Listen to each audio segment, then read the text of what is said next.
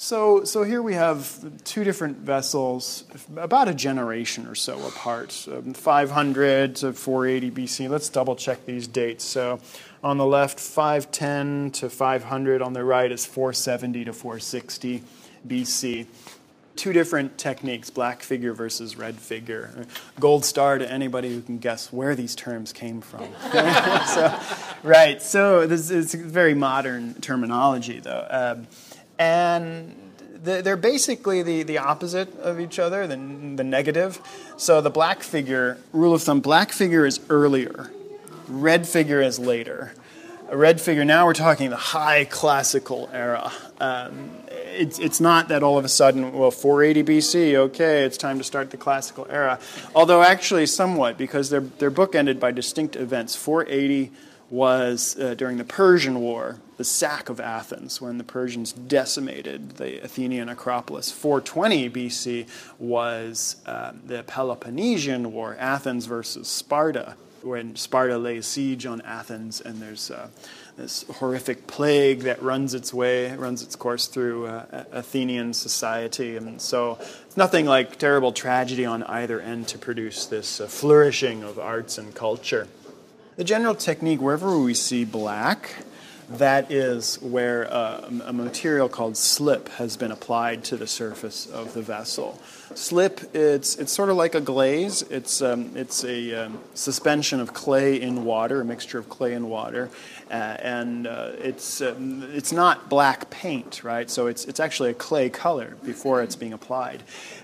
So the potter throws the vessel, and then someone might, whether it's a pupil of the painter, or the painter himself, might generally create a bit of a general sketch, so carving very subtle outlines of the figures into the surface of the vessel.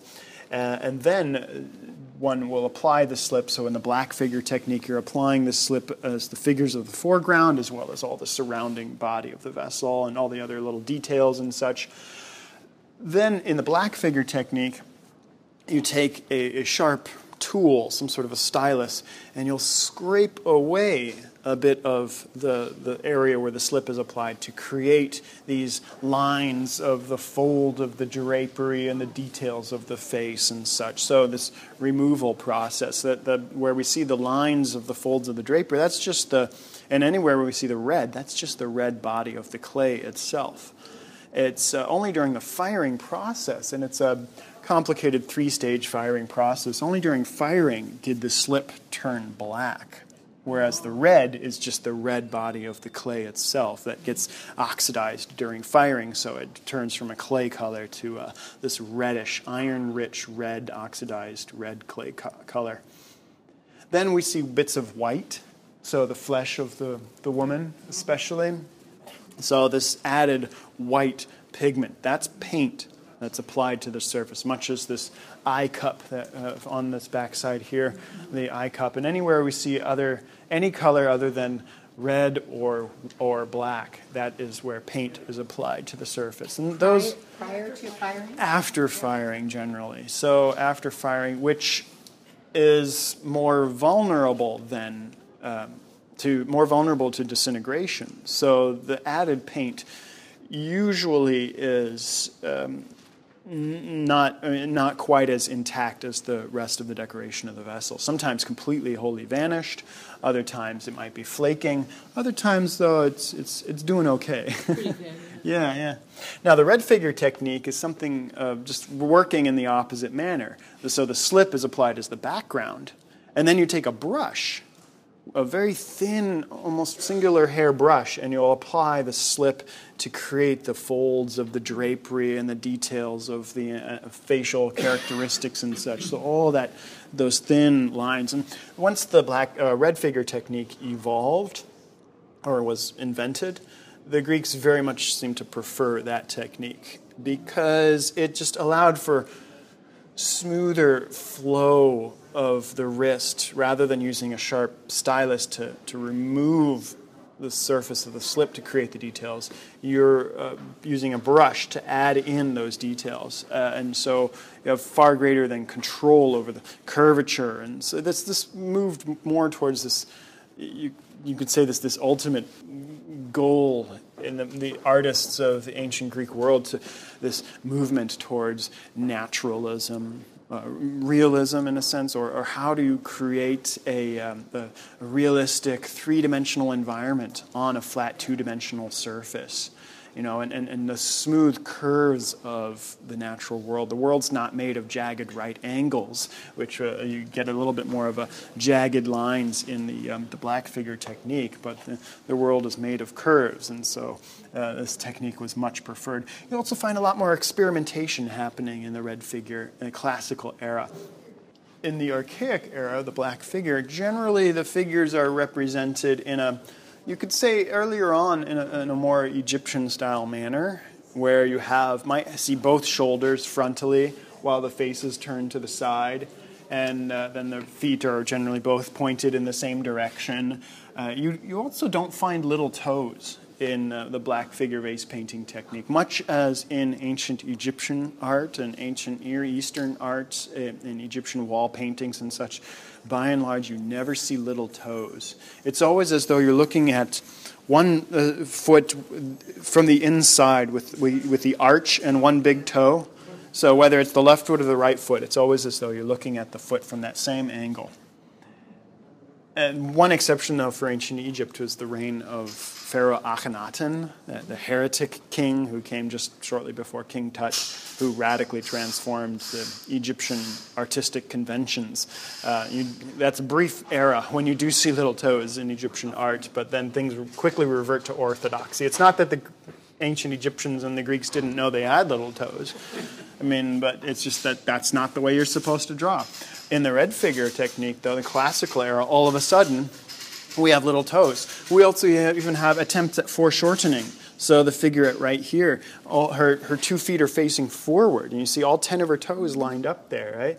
And foreshortening is this idea of creating a bit of a depth perspective on this flat surface. So sometimes an arm might be coming straight out of a vessel visually. A lot more dynamic movement too, and just other subtle changes as well. Instead of rendering the eye as a frontal, forward-facing, almond-shaped eye on a profile face like the Egyptians did, now we have an eye drawn a little more realistically, the way we're taught to represent an eye in profile as a kid, with this sort of more Pac-Man kind of shaped eye from the side. So lots of just experimentation and playfulness happening when we move into the classical era. Subject matter changes a bit too. We move away from these grandiose classical epics of the struggles of the Trojan War and the representations of classical mythology, and we move more towards an era where the Greeks are representing themselves, everyday life around us. Here we have boys and girls at play and getting to know each other a little bit too closely. And scenes of contemporary domestic life, so the immediate contemporary world around them. I often like to compare the classical vase painters to the French Impressionists. Yeah, right? For that one very reason, well, multiple reasons. One being, of course, they're moving away from the French academic tradition of representing classical myths and moving more towards the immediate contemporary. There's also, in the Impressionism, greater experiments with movement and dynamic action. And also because, just as with the Impressionists, it's a small group of artists who are all working together. And they know each other. They have friendly rivalries and interactions. So, also for the first time in the history of the world, do we begin to see artists signing their own works of art. You find that in classical Greece. You could probably find it a little earlier into the archaic era. Please correct me if you can think of a separate earlier example from somewhere else in the world, but I can't think of any other time or place where artists prior to this era would actually put their own names on their work of art. Sometimes you will see in Greek letters written on there something. It might speak. The vessel seems to speak in the first person, like Ezekias painted me. Yeah. So we do actually know the names of some of these artists, but we also make up a lot of names of artists, like the Achilles painter, the underworld painter, the painter of Berlin. We have the Chicago painter, and we'll walk right by the Chicago painter as we make our way around the corner. But any other questions, though?